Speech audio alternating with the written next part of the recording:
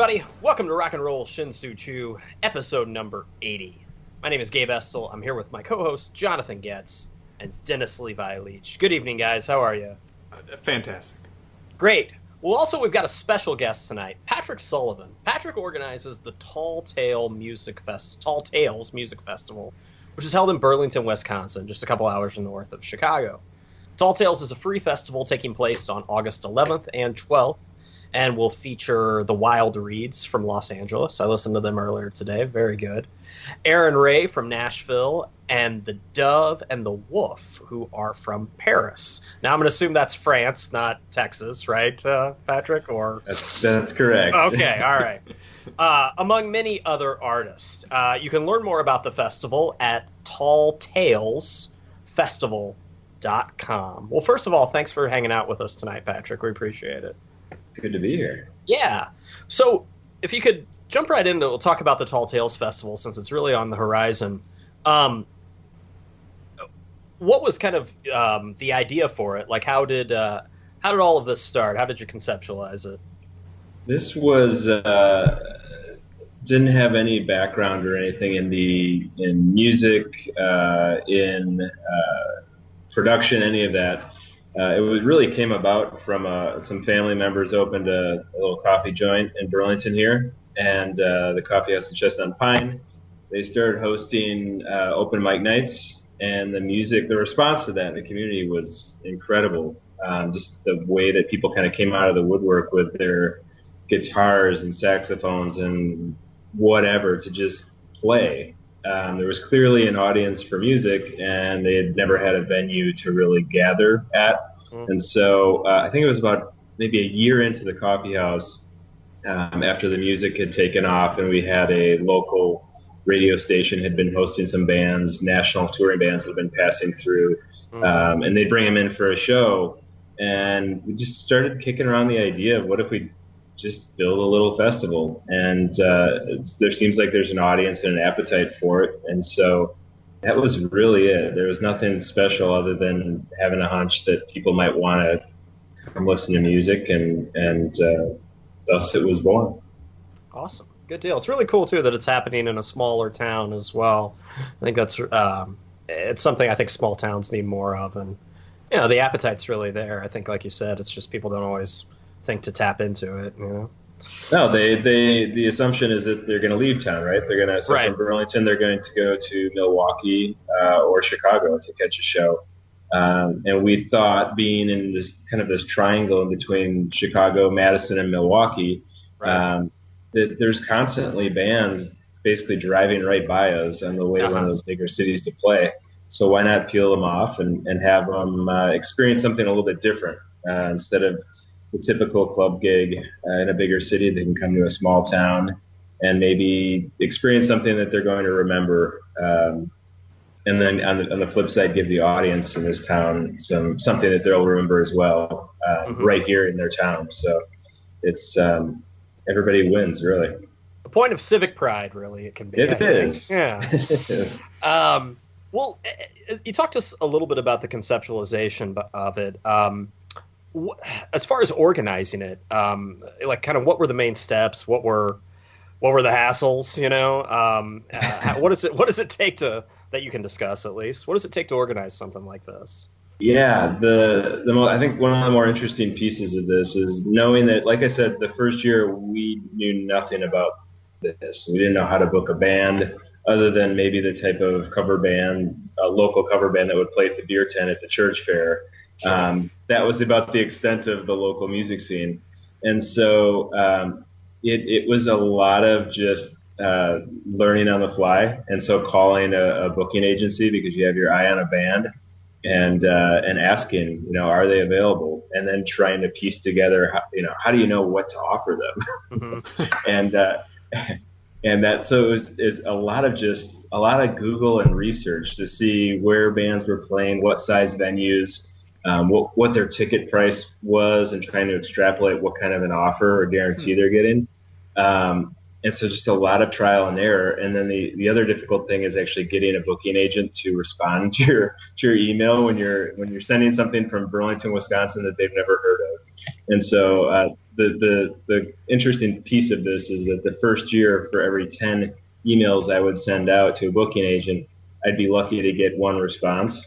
Going in, almost 5 years later, it's virtually 10 out of 10 times you'll get a response now. So that's kind of the progression, is that it gets a little bit easier every year as you build a bit of a reputation and build relationships, really, which is the whole thing, whether it's with bands or with booking agents or managers. Once those relationships start to develop, it gets a whole lot easier to deal with the logistics of booking and bringing bands to town. Right. Very cool. Now, as far as what distinguishes Tall Tales kind of from some other music festivals, I think you touched on that a little bit, but maybe just as far as maybe obviously the setting is a little bit different than some music festivals, but anything about sort of the lineup that you think maybe separates it from other festivals? Yeah, the interesting thing about the lineup, and this was born out of necessity and still is this way, is that the thinking about piecing together a budget and really doing it on a shoestring, and it gets a little bit easier to do this every year, but you're really trying to bring the bands into town that you feel are on the cusp of kind of emerging and launching into bigger things in their career, and that put on a great live show. And so those were the kind of the two things I look for, is that there's some kind of undercurrent bubbling up of energy and momentum for them. So they're basically on that verge. And then through a variety of ways, whether it's going out and checking out a show at a club in Chicago or something like that, or obviously the YouTube, searching for live videos, just trying to capture who gives a great live performance.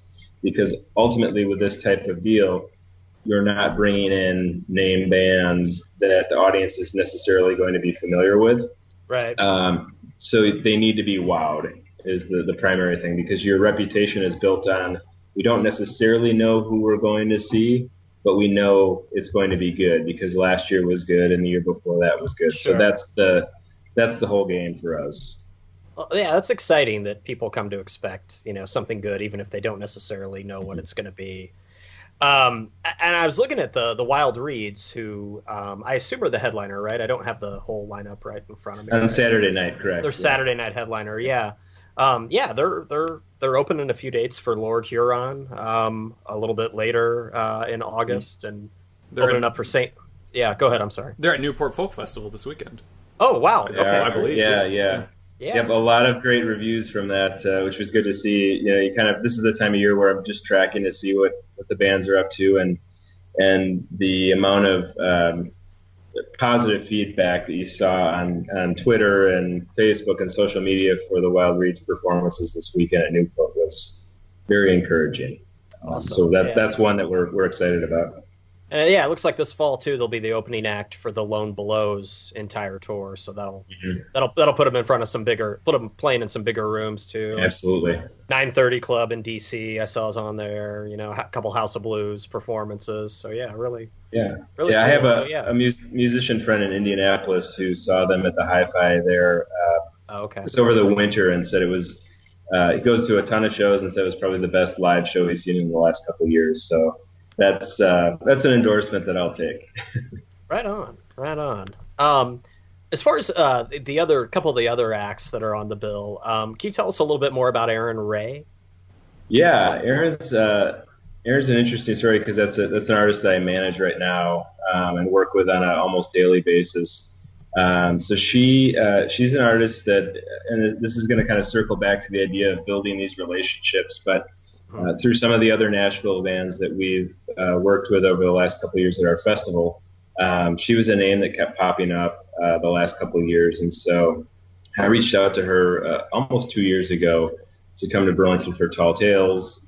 We became friends. And then through some of the people that we do business with on the music side of things with management, recording, she and I just started working together. And so she's an interesting case in that we just wrapped up a month-long UK tour. kind of a press tour, and we're also prepping to get her next full length out early next year. Oh, right on. Yeah. Good deal. And then you have some other folks, the Dove and the Wolf, coming all the way over from France. So what about them? They are yes, they're from Paris. Right now, when they're in the States, they call Philadelphia home. Okay. And another band that I met through some mutual musician friends, and they out of Philly, they're tapped in with the War on Drugs crew, so their last EP that came out in the spring was produced by one of the guys in War on Drugs. And nice. Forget who exactly, but that's you hear that in the production of that record. There's that same kind of I don't know, almost the breezy, the summer, sure. Great summer listening with the windows down and kind of out on the road. They're of that same spirit. So that's going to be a great summer afternoon set for sure. Well, that they've got that Circle's stamp of approval, I think says a lot. It's a really talented crew with Kurt Vile and that kind of circle as well. Absolutely. Yeah, so good deal. Excellent. So, go ahead, Jonathan. I'm sorry. Sure. Just a quick question. What should people who have never been to Burlington or Tall Tales, what should they expect when coming to Tall Tales, and how might it be different than a traditional festival in terms of atmosphere, parking, admission, concessions? Sure. Well, the good news is it's free, so that differs from most music festivals in that it's free, and I think also the vibe and the intimacy to it. So we bring in a stage and plop it down right out on the streets of downtown Burlington, outside of the coffee house, and it feels. You feel like there's this kind of connection with the artist, and I think the artists pick up on that too. So what you don't see is artists load in, play their set, load out, and get out of town or go back to the hotel. What you do see is the artists hanging out in front of the stage for the remainder of the evening, watching every subsequent band that plays. You see a lot of collaboration, which is fun, and so that's something we try to do on purpose every year. Is we have kind of this loose network, and so there's some core bands that can kind of link up with everyone else, and so you'll see bands pulling up artists that have played earlier in the day. Usually at the end of the day, it evolves into some sort of just big free-for-all jam where everybody's pulling everyone else up for songs and some background vocals, and it's I think 2 years ago, there was a gentleman that was pulled out of the crowd and ended up strapping on the bass guitar and and kind of wowing the crowd. And he was a local guy from one of the surrounding communities. And it was an amazing story because he used to actually tour with some fairly big bands in the 70s, playing bass guitar for them. He's a ringer. So he was a ringer for sure. So it's about intimacy and collaboration and kind of just seeing things that pop up spontaneously that you won't necessarily get at a bigger, more kind of formally structured festival. Yeah, I'm really I'm looking at the website right now, the lineup, and I'm putting all these into my music queue as we speak. I've actually heard of Coco Riley before, so really exciting stuff, man. Yeah, excellent. Yeah, the website has a nice for anybody listening. TallTalesFestival.com has a nice list of everybody with YouTube videos embedded, so you can quickly get a taste of what it's going to have to offer. Very cool. And also, you can donate and volunteer for the festival right here on the website as well. Yes. So even better. Very important. Yeah, good deal. Now, as far as like partnering with like local businesses and things like that in a smaller community, did you feel like you had like a lot of leverage since you're from the area? The coffee shop was going.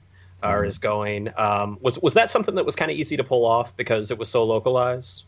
It's not easy. Easy is a strong word, but Yeah, go ahead. I'm sorry. I mean, well, yes and no. I mean, yes, in that you have, being a small town, you have personal relationships with people that you're not walking into a business necessarily cold, asking for something. You're walking in and you might know the owner, you might know someone who works in marketing Sure. or whatever. So it's an easier from the standpoint of you have someone a face you can go to that and they're going to listen to you. Doesn't necessarily mean it's always a yes, but you're going to have them listen and be receptive to what you're trying to build.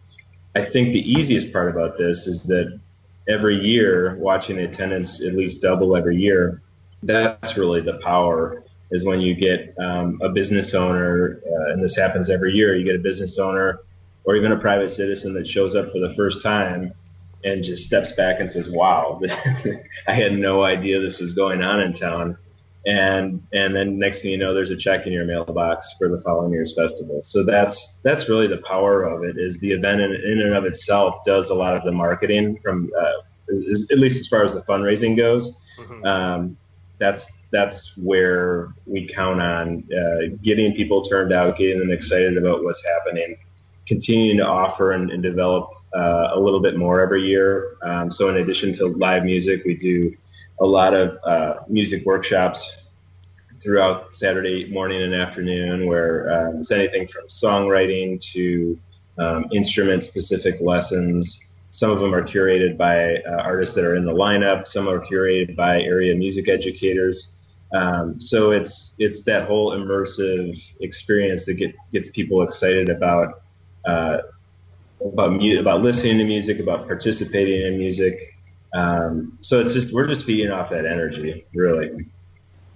Very cool. That's a pretty comprehensive and unique approach for a festival, I would think.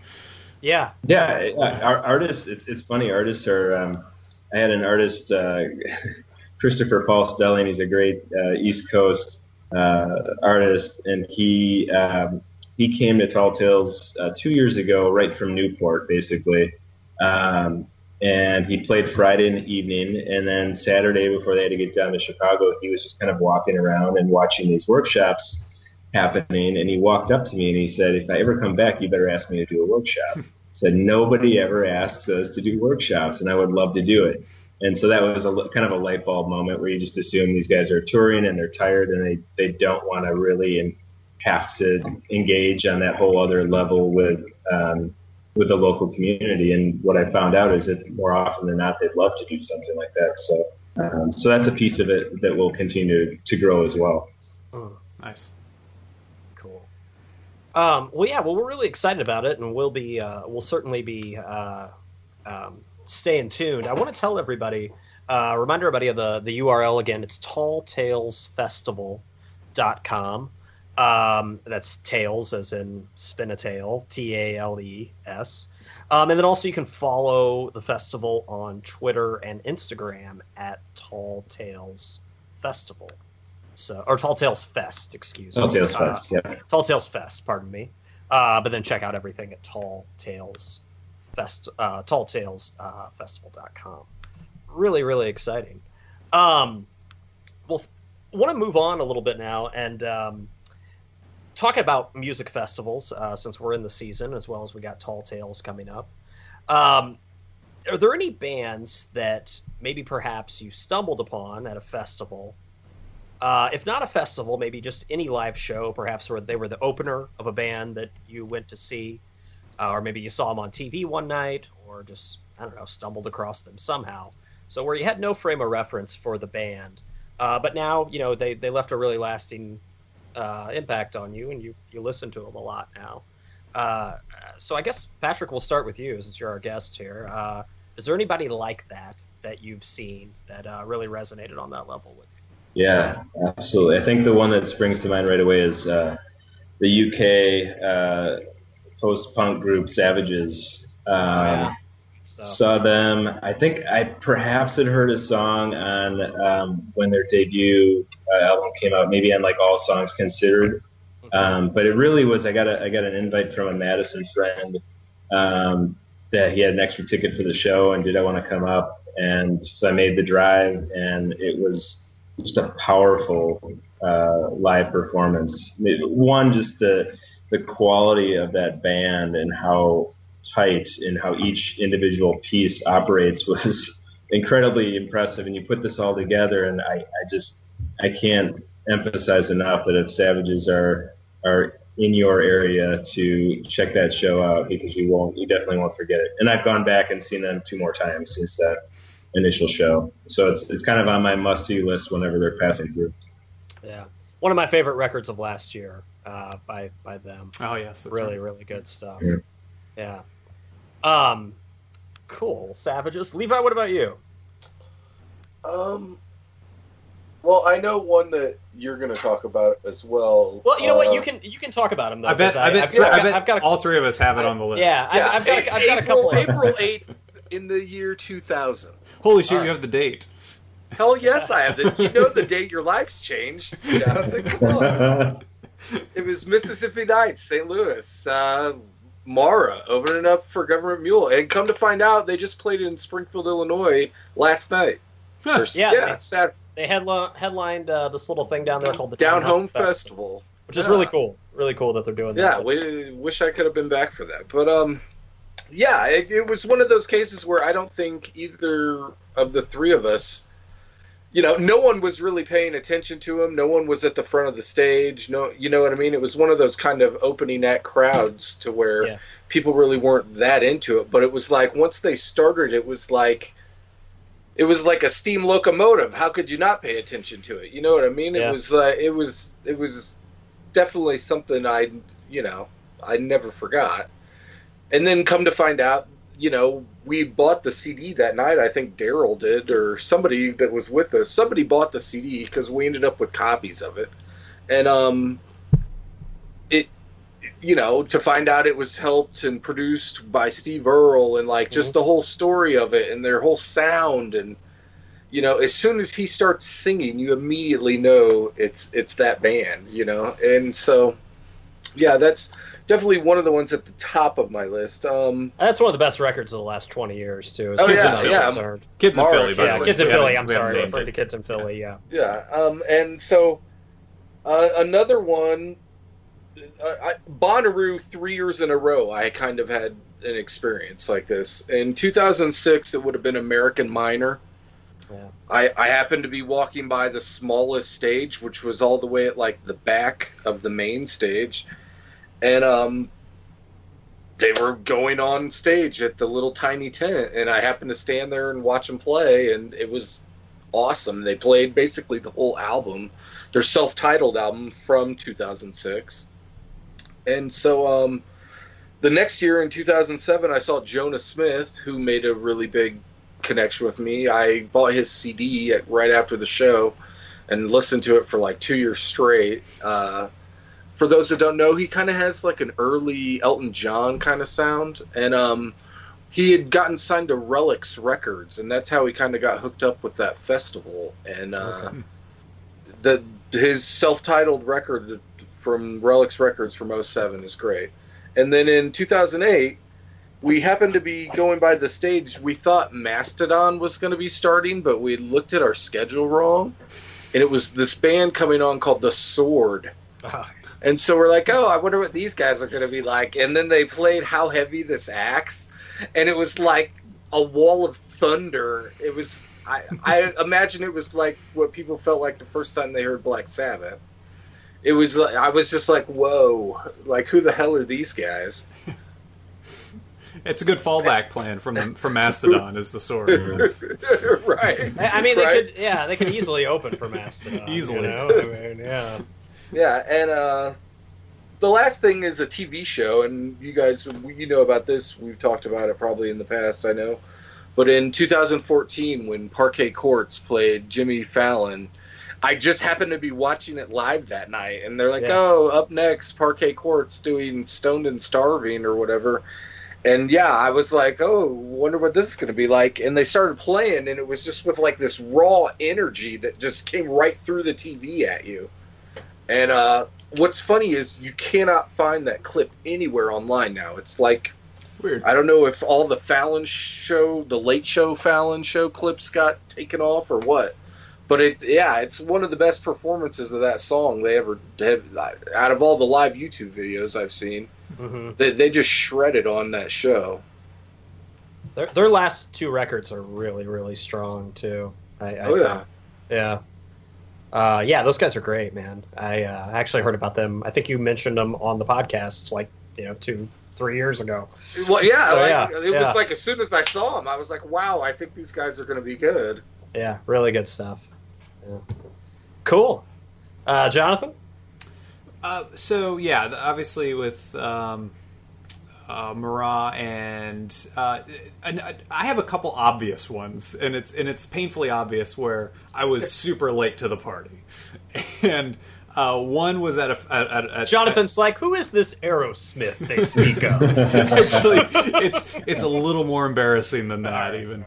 The first not so obvious one was at Pearl Jam 20 at Alpine Valley near Burlington, Wisconsin, a few years ago.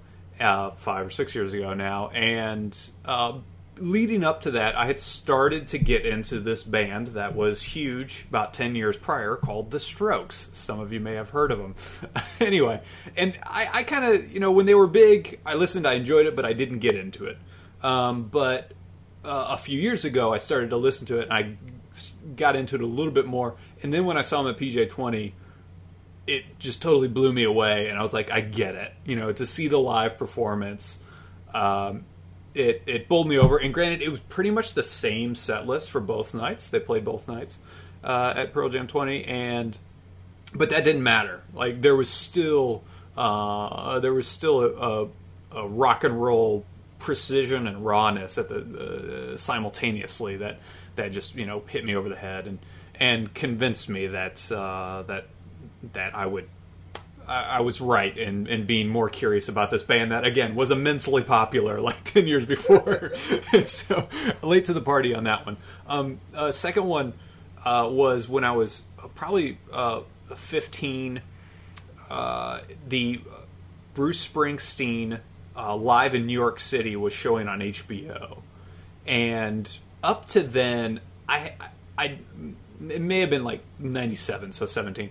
Up to then, my impression of Bruce Springsteen was all I heard on WYMG in Central Illinois, which was it was still a lot of the 80s stuff with obviously it seemed like all they would play is stuff off Born in the USA. Mm-hmm. Yeah, exactly. And so my impression of Bruce at that point was just kind of this kind of cheesy poppy rock as a result. And then I saw this live in New York City show that he had exclusively for HBO, and it was like going to church, and I got it. I understood all of a sudden, and realized that there was much more to Bruce than the back of his jeans.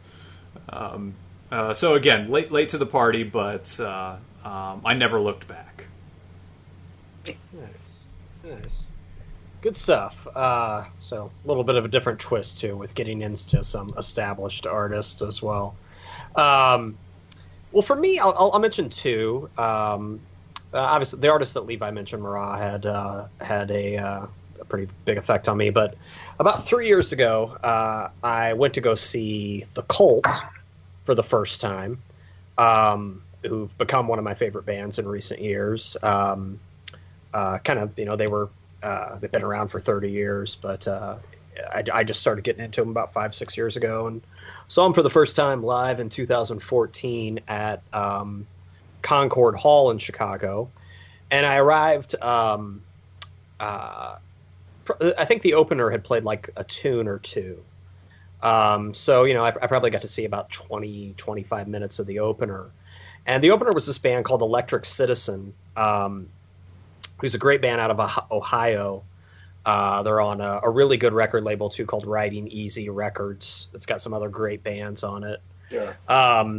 And they're also one of the best. Riding Easy is one of the best Instagram follows, too, by the way. They do some really nice vinyl packages. They do. Yeah, they do. With different colors or marbles or, yeah. Yeah, it's like Riding Riding Easy Records is like everything that like even they're not on that label, but everything that Fu Manchu's about, like Riding Easy's about, like El Camino's in the deserts and stuff like that. But anyway, so I saw this band Electric Citizen open up, and I was just knocked out. They sound like if like Ann Wilson of Heart was fronting Black Sabbath. That's what they sound like. So yeah, really good. It's a husband and wife team. That she's the vocalist, obviously, and he's the lead guitarist, and I think he writes most of the tunes. And they're just really, really good, really energetic live show. It's got a very sort of Master Reality kind of 70s feel to it. And yeah, really good stuff. So yeah, Electric Citizen. And then another band that I had never heard of, I think Jonathan and I saw them, but then I also think I saw them at Riot Fest, so I can't remember which was first. I think Jonathan and I saw them at Pitchfork. Right. But I believe I also saw them at Riot Fest. I just can't remember which one was first. I think it was we saw them first. And they're a band called Mets. They're out of Toronto. Not to be confused with the New York Mets. They spell it with a Z. It's actually Howard Johnson's in the band. It's his son. Just kidding. Yeah, they're heavy. It's got kind of a there's a little bit of screaming going on, which sometimes turns me off. But it's a really powerful sound. They're a trio, and definitely a power trio. It's got like a little bit of a hardcore element to it, but not enough to where the songs are redundant. The songs sound different. The songs are, even though it's very intense vocals, the songs are somewhat sort of atmospheric too at times. So really good. So yeah, Mets had no frame of reference for them or Electric Citizen when I caught them. So those would be my two. My favorite part of that show at Pitchfork was we were like 5 people back from the pit. It was a small side stage at Pitchfork. And so five people back at the pit. And the pit was going strong. Like, it was serious. Yeah. Like, and then all of a sudden you just see this banana peel go flying from like one side of the pit to the other side of the pit across the stage, like a rainbow banana peel. These Mets fans they're all right. They're like, stay healthy. I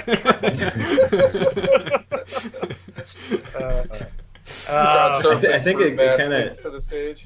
Right.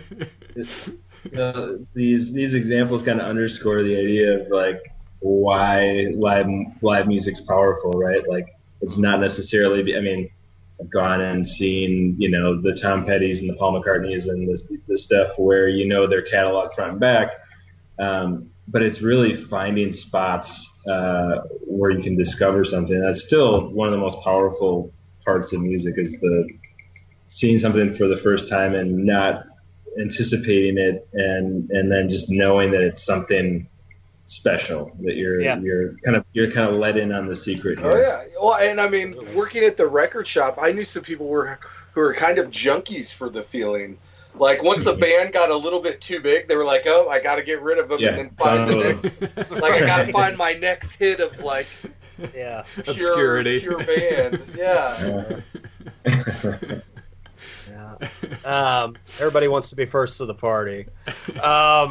So yeah, well, good stuff. And obviously with Patrick, we'll switch gears for a second. It's more than just a hat. He is a Brewers fan.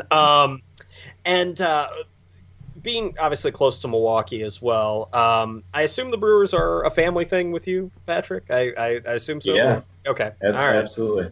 Yeah, right on. I've always viewed them as one of baseball's more harmless franchises. I don't know. Yeah, I'm not sure how to take I think that's a compliment. I do. Maybe you want to be a little more. Maybe you mean like wholesome, maybe more. Like, well, I don't know about that. Bud Selig did own them for a while, no, I just, gosh, maybe because it's a smaller market. I think I don't have the numbers in front of me, but I think one of baseball's smallest payrolls, if not the smallest. So yeah, I've always had an affection for him. I mean, obviously I'm a diehard White Sox fan, and I really don't really even have any other favorite teams. I mean, I don't root for any other teams. But if like you like held a gun to my head and said, what, pick another team, I would. My neighbors to the north, not the Cubs, the Brewers would probably get my vote. So yeah. Well, do you want to tell us a little bit, Patrick, kind of about sort of your history as a Brewers fan? Any highlights, as well as you've been to both stadiums, County Stadium and Miller Park, which I guess has been around for 16, 17 years. Yeah, so it's not necessarily new anymore. But right. Tell us a little bit about your history.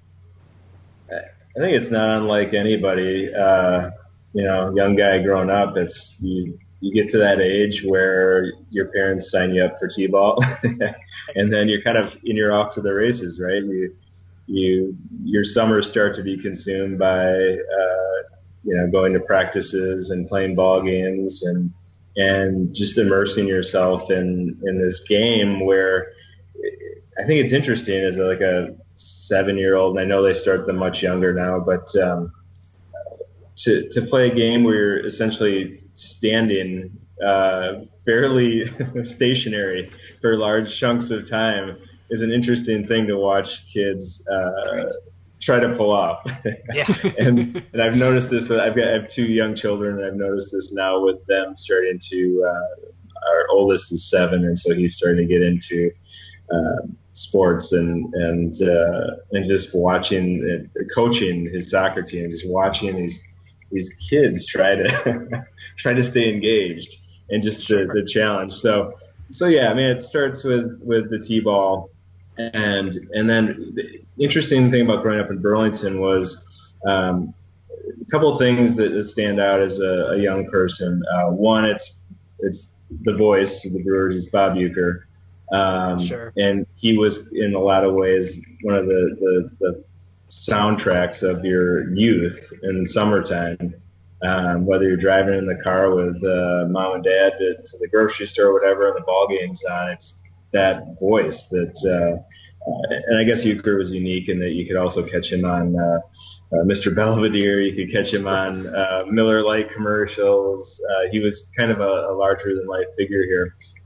But the other interesting thing about we're living in southeastern Wisconsin is that regardless of the fact that we were Brewers fans, WGN was also such a big piece of growing up. And so as I became more of just a diehard baseball fan in general, I got to say I watched a ton of Cub games growing up because they were always on. I mean, you could summertime flip on WGN and there's a game on. And even if I was just around doing something around the house, I loved having the game on. I loved to hear the call, to just the sounds of the ballpark. It's like white noise. It's like turning on a fan at night if you're having a hard time going to bed. It's just that, I don't know, something about that. So yeah, I mean, first ball game experience was really growing up with the Brewers in the mid to late 80s with Yount and Molitor and Gantner were kind of, and Dale Swain, I guess, for like my big 4. And going to that lovable tin shed County Stadium. It wasn't much to look at, but it was comfy, and the Brewers were, although not always competing for a pennant, they were fairly competitive ball team in the late 80s, and so it was just a good experience to be out at that park, and so close to home too. I think it was probably about a 40-minute drive from our driveway to Miller or County Stadium at the time. So I mean, it's kind of a cliched story, really. I mean, I'm sure we all grew up that way. Yeah, absolutely. Now, as far as Brewers stories, you have one where B.J. Surhoff is involved, right? Yeah. This was an uncle who's in marketing and advertising. This must have been, I was trying to do the math. I think it was 89. summer of '89, so right in the middle of the ball season, and there was I want to say it was a Cousins sub shop, which I don't know if, I think that's maybe just a chain in Wisconsin here. Yeah. But my uncle was involved with some marketing for them, and they were opening a new store. So he called my folks up and said, "Hey, bring the kids. There's some Brewers that are going to be here." And it turned out it was B.J. Surhoff, who Brewers catcher, and I think kind of also became kind of a utility guy in his later years. And lo and behold, a journeyman ball player who's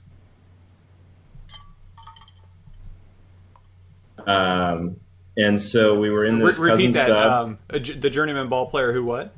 It cut out for a second. Terry Francona. Oh, okay. Who obviously went on to bigger and better things Yeah. his ball career. And so we walk into this empty Cousins subs that they were using for a photo shoot, and got to sit down at the booth with our family and Francona and Surhoff, and ate our sub sandwiches and talked baseball. that was and then they signed them. I brought my ball cards and they signed them, and it was just a great story for a young person. The Brewers did the go on the ball field every summer before a game and take pictures with the players, and that kind of a thing. But that was the only time in my childhood where I was sitting face to face with an athlete that I admired for an extended period of time, just talking about school and baseball and everything else. So that was a highlight. What year was that, do you think? I think it was 89-90. Okay. Because I believe Francona was only on the club for one season. So it would have been right in that window. And then Surhoff went to Baltimore after the Brewers, right? It was, played quite a few years in Baltimore. He did, if I'm not mistaken. Yeah. Very cool. So I remember, one of my first games, the first baseball game I went to was at County Stadium. Patrick, do you remember we ran into Juan Nieves in the parking lot? Juan Nieves, he threw a no-hitter, right? Not that day, but he had a no-hitter on his resume. Yes, I think that was the 87 season when the Brewers started 13-0. I think that was right in the midst of that. Okay. Where Yount was playing center field and made his diving catch to save the no-hitter. Oh, I'll have to YouTube that. Yeah. Yes. I don't think he actually had to dive. They were pretty good that year. I'm looking at the record. They won 91 games in 87, so they had to have been close to making the playoffs that year, I would guess. I do remember the Nieves story. Yeah, he signed a napkin, I remember. Yeah. It probably had like a little hot dog mustard on it. We didn't have our Juan Nieves cards at the ready. Did not. No, it was my wallet was full of Rob Deere and Teddy Higueras. Right. So, how would you compare County Stadium with Miller Park? Oh boy. I know it's apples and oranges. Yeah, I mean, I think my love of County Stadium was just there was truly nothing special about. I mean, it was a small park. There were no amenities, but that also meant that it was strictly baseball. I mean, that's the only reason you could go to the ballpark was to watch baseball. Now it's Miller Park is, I believe, consistently rated one of the best values and experiences as a ballpark. From ticket prices to sight lines and all the things that can contribute to a good experience at the ballpark. But I do go there now with the kids, and it's just such a distraction with all the stuff on the concourse, with the interactive stuff and the games and the video screens, and it's just such a different experience now. And I guess the games are still long, so they need to distract people or capture their attention with other things these days. So I mean that's how I'd break down the two parks. Is County Stadium, there's only one reason you ever went there, and that was to see the Brewers. Now, you might get invited by a friend of a friend who's got a business that owns a suite or something like that, where it's more about a social interaction versus a ball game. And so part of me is really nostalgic for kind of the minimalist experience, and that's why I love like going to a minor league ball game, because you can still capture that feeling where you're just there for baseball and maybe a bobblehead. Perhaps a bobblehead or two. Gabe and I even had a shared experience at County Stadium in '94. That was right. That was nice. Season. Yeah. Yeah, it was nice. We ended up sitting next to this guy. I think we're on the third base side, kind of underneath the overhang there a little bit, and we sat next to this guy who had a 5-gallon bucket of peanuts. And he just let us eat all of these peanuts. He's like, help yourself, boys. Completely sanitary, yeah. Right? Yeah. Everyone's licking their fingers. It was the biggest bucket of peanuts I've ever seen. I have not seen I've not seen the 5-gallon bucket of peanuts at Miller Park. So that's another thing that no longer exists apparently. Yeah, they probably don't let you bring that in. No. I had mentioned a couple episodes ago, one of the interesting facts about Miller Park is it's the only stadium that outsell hot dogs. Makes sense. Regional. Yeah.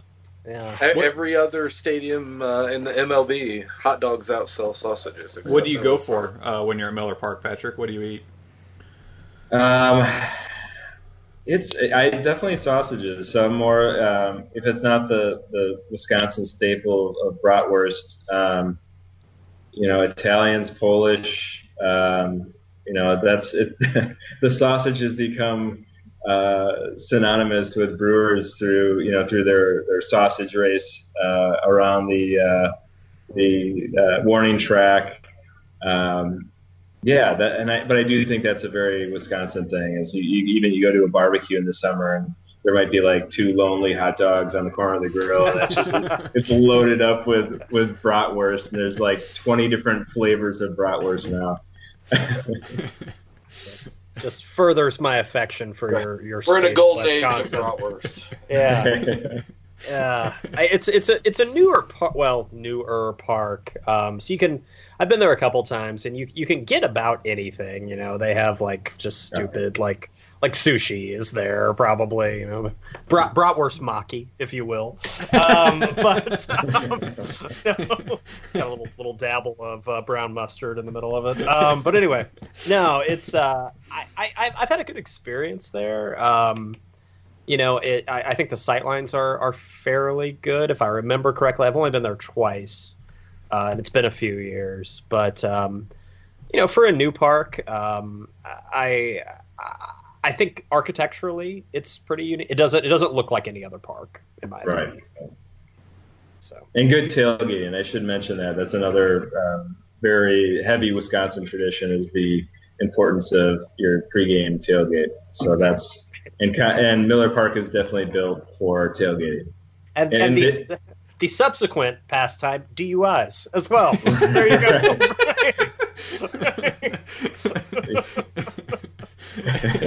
If we're going to lead the nation in something, buddy. All right. Sausages and DUIs.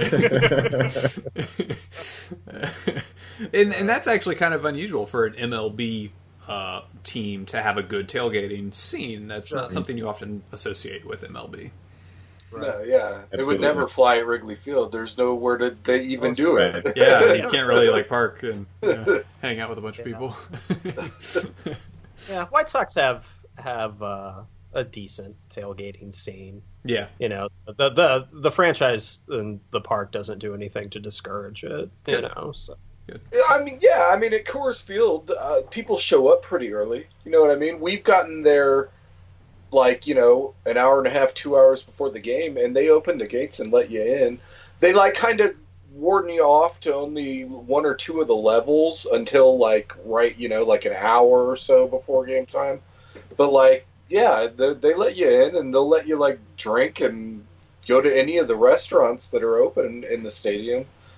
Quite early. I mean, but you don't really see people out in the parking lot per se. Right. With 1994, Jonathan was or Patrick, you guys know.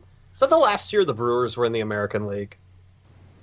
Oh, Didn't they go National League after the strike? All right. That's close to it, yeah. And actually, so. Patrick, talk about that. What was that like? The idea of moving from one league to another league. That's so strange. Well, you lost the DH essentially. So it was Right. 98, by the way. Oh, 98. Yeah, Okay. yeah. Oh, all right. Well, I think we were pretty much in the midst of a tough run. And so I don't recall a lot of pushback against it. I think it was kind of like, well, this isn't working out. Let's go to the National League and see if we can make something happen there. So I think it was just there's not a lot of fond memories of the Brewers from the 90s. I'll put it that way. And so certainly getting out of or into the National League was the impetus for a pretty decent run a few years back, but rebuilding the farm system, and then kind of hitting the jackpot with Prince, Weeks, and Braun. That delivered a few really exciting seasons for the Brewers. So And I think some of that's been rekindled now. I mean, granted, they've had a rough couple weeks, but if we could jump to 2017, a rough couple weeks, but certainly you're headed in the right direction as far as a franchise after a few down years. I mean, savvy. Understanding the small market and the realities of your payroll, and just restocking that farm system. Sure. And they spent I think they went from in those great years with like I said, as Fielder and Weeks and Braun, and those guys came up to the bigs and started having some success. They also made some moves that started to deplete the farm system, and then subsequently it got them into a little bit of trouble. And what they've done I think they were pretty much ranked one of the bottom of the farm system rankings, and in the last 2 years, by trading those pieces away and replenishing, I think they're right back up in the top 2 or 3 in the rankings for the farm system. And then you see some of those guys start to come up now. Orlando Arcia, already flashing the tools on defense, but his bat's also starting to come around now as well. Just mentioned, I know before we went on here, we talked about Josh Hader, the pitcher, who I think he's pitched maybe 7 innings total this year in middle relief, and is averaging about 2 strikeouts an inning, and I think his ERA right now is like 0.9 or something like that. So Lou Brinson's another guy who I think came up from, I think that was part of one of the Rangers deals. It might have been the Jonathan LaCroix deal. Yeah, who just got dealt again today, by the way. Yeah.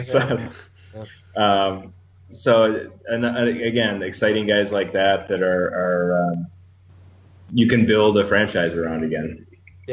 Yeah, definitely. I'm curious to see what they're going to do in the off season. Because it's like, obviously they're a small market team and there's financial considerations with that, but they might only be like another pitcher or 2 away. Far, yeah, from making some noise. They've already made some noise this year, but from a wild card or something. So not that the wild card's totally out of reach now, but looks like that's the Rockies or the Diamondbacks are probably going to take one of the wild cards, I would guess, or take both of them, I should say. So, but yeah, good stuff. It's good time to be a Brewers fan. So. It's always a good time. Yeah, that's right. Well, speaking of which, the last thing about the Brewers before we move on to our show your cards closing portion. The Brewers have only, I think, Jonathan had mentioned here in the notes, why can't the Brewers decide on a jersey or a logo? So I looked it up. I'm like, well, how many have they had? And they've had like 5 or so throughout their time in Milwaukee. But so Jonathan, were you referring to? I I was Go ahead. referring to the hat that Patrick is wearing is the old, I think it's 70s and 80s into the 90s Brewers logo. 93. To me- 90. to They me, wore it okay. until 93. Okay.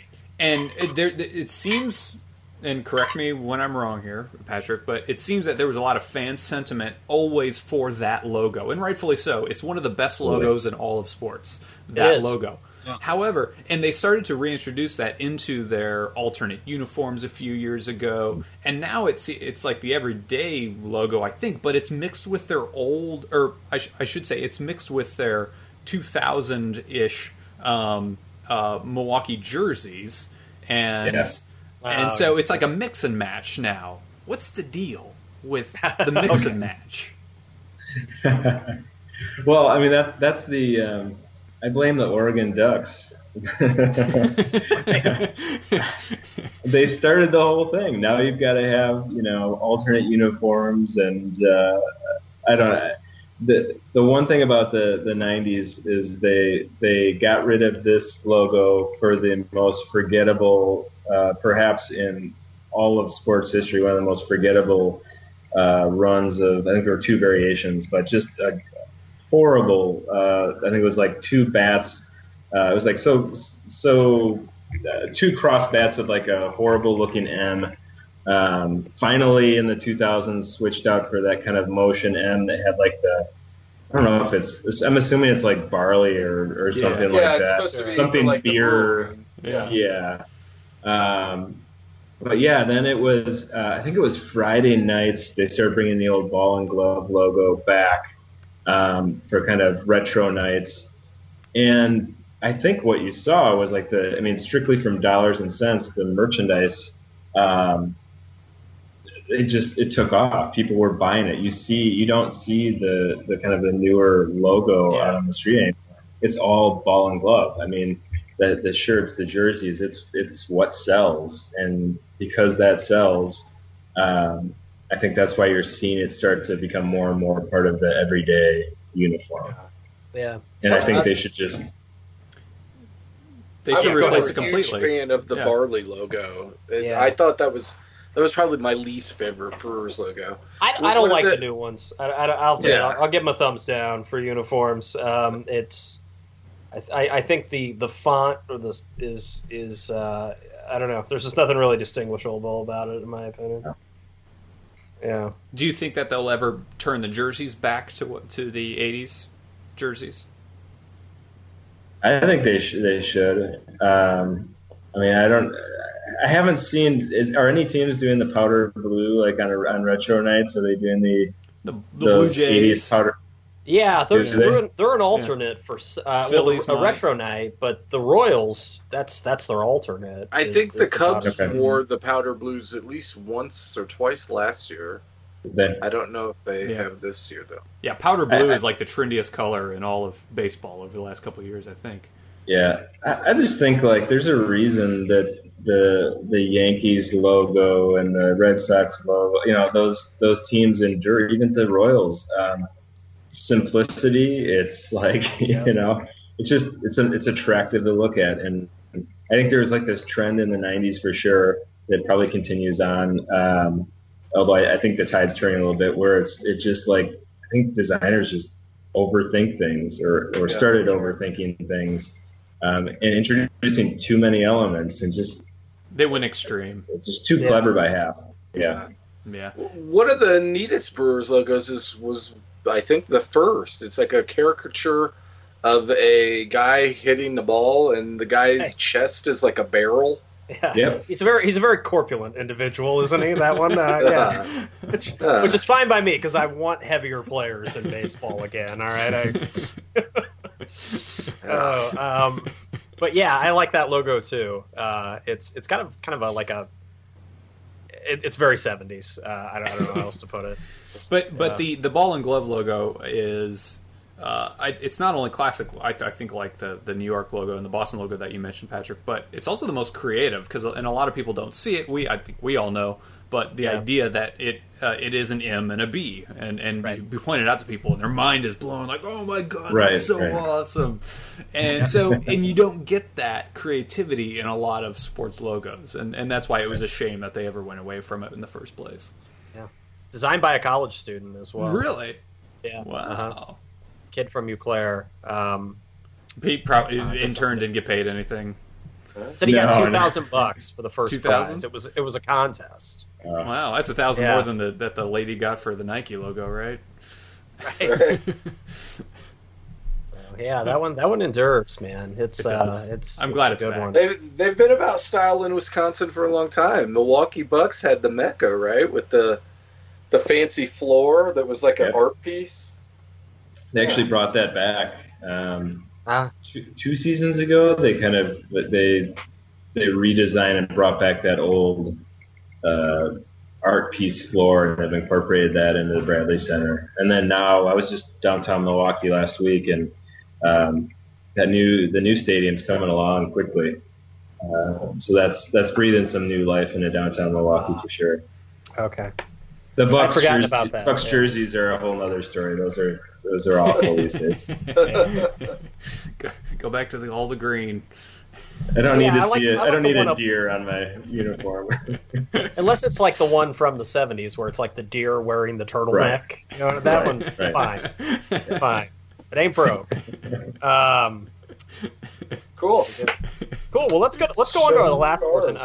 Show your cards, where we share a baseball card, one that we have some affection for, or has a story behind it, or we just like the design. We'll go ahead and do that. Patrick, why don't you start us off, man? What card do you have? Well, I got to go with going back to the Brewers and the year that was. And I should preface that I had to scramble. I could find one booklet of cards that was not buried by totes of kids' clothing and toys in our basement. But I lucked out; it was a decent one.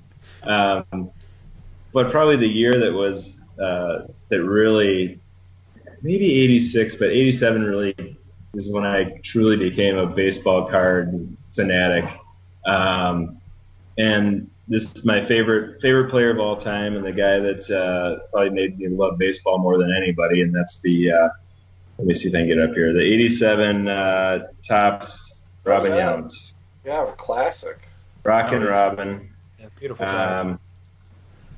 He is. He's such an institution. You know, you talk about the divide between the love for Molitor and Yount in the '80s, and Yount still, he's still such an integral part of the Brewers franchise, and he's there a lot, and he's involved in events, and he's just so beloved that, it wouldn't surprise you at any given day at the ballpark for the bullpen to open up for Yount to come rolling out on a Harley Davidson, around the warning track like he did back in, I think he did that a couple times back in the day. Awesome. He's just synonymous with Brewers baseball in a way that I think even Paul Molitor was not, and still is not. That's my guy. Nice. Yeah, it's a good route to go. That was he was one of my first favorite players as well. In fact, my son has my Robin Yount starting lineup figure on his bookcase in his room to this day. So right next to his Giannis Milwaukee Bucks bobblehead is my old Robin Yount starting lineup. So nice. the legend continues. I'm going to go next because I had to scramble as well, and I also found a Yount. This one is a little higher concept. We've talked a lot about on this show about how, in the early 90s, baseball cards, the market started to get a little oversaturated. You had more companies springing up, and a lot of the companies were doing sort of more artistic cards. Sometimes they pulled it off, sometimes they didn't. This one I have of Yount, I actually kind of like. It's not the best artwork, but The it's Fleer, sorry. right? Yeah, it's a Fleer 92. Those were But good series. I remember. Yeah, those. I really, and I was looking at some others. I've got these all kind of on one page in my book that I was going through. Got about a dozen of them or so. And I really like the baseball backdrop in the sky. I kind of Well, it's like a Salvador Dali painting. Yeah, it is, right? Yeah. yeah. So this was his last work, actually. A lot of people don't know that about him.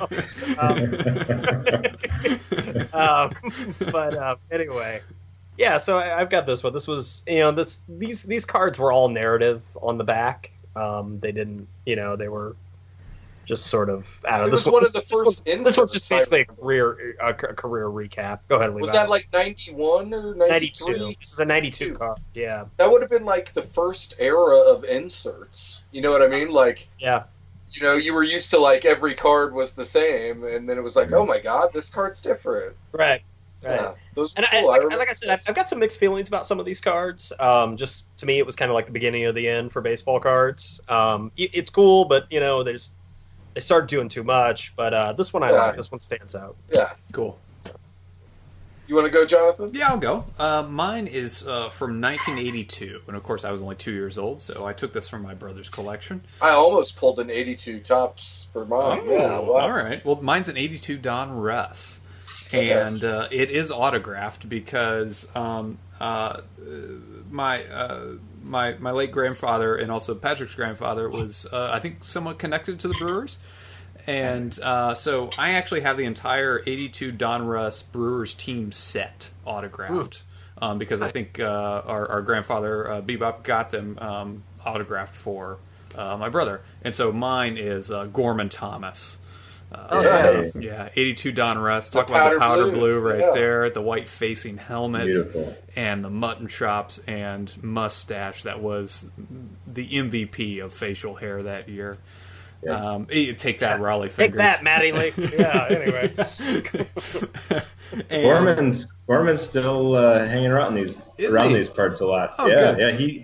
We have our high school athletic association has an annual a booster club golf outing, and Thomas is there more often than not every year. He's kind of connected with some guys in Burlington, and he plays golf. I think out at Grand Geneva, just outside of Burlington, fairly regularly. So you see the guy around. Does he Probably still have the doesn't have same to buy a facial lot hair? of drinks, I would imagine. No, he's still got a sizable mustache. The chops are gone, but the stash remains. Okay. Right.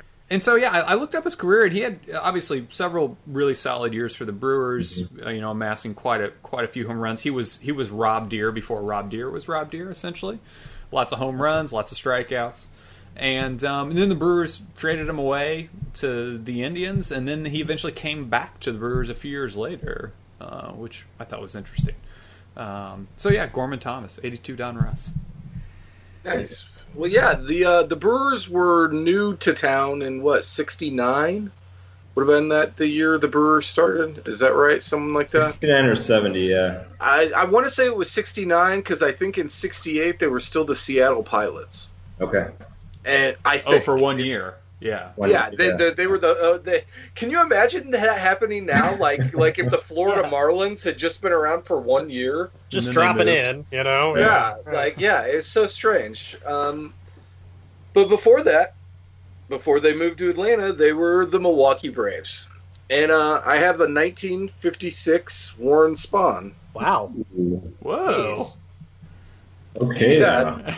This is a holdover from my Topper. days when I was wheeling and dealing vintage cards for a while, a few years back. You guys kind of do that, but that's one of the ones that I ended up never selling. I still have maybe a stack about that big of cards and holders, and that's one of them. And I just always loved these top side cards like that. Beautiful. They did that in 55 and 56, and they're just really good looking cards. And yeah, he was, come on. He's like, what? I think he had 20 game seasons, like 13 years or something. Something crazy like that. And he's just one of the greatest pitchers of all time. Yeah. So, yeah. Great delivery, too, by the way. Oh, yeah. One of the well, last yeah. guys to have that real classic wind-up. Oh yeah. Like Yeah. the Gas House Gang type. Like Yeah. way up there. Yeah. Good stuff.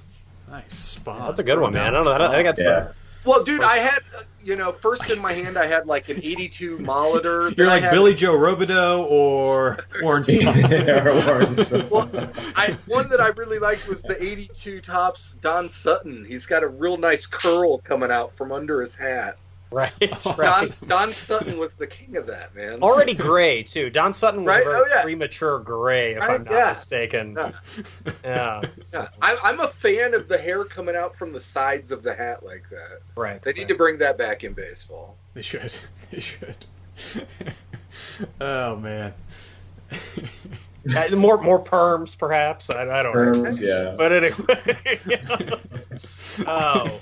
Well, have a lot of fun tonight. Patrick, thanks for stopping by. We really appreciate it. Wanted to remind everybody again, Patrick's Festival coming up here in Burlington, Wisconsin. You can learn more about it at talltalesfestival.com. Also follow it on Instagram and Twitter at talltalesfest. So we look forward to that. And also you can learn more about us by visiting rockchew.com. You can get all of the archived episodes, as well as links to all of our social media. You can follow us on Twitter and Instagram at RockInChew. That's RockInChew. As in, gosh, is there anybody? A brewer with the letter N as a first or last name. Yeah, right. Ned Yost? Ned, as in world champion manager Ned Yost, fired by the Brewers when he was in first place, right? But yeah, follow us at RockInChew and then visit rockchew.com. Thank you again, Patrick. Until next time, we'll see you soon. Take care. Peace. Yes. All right.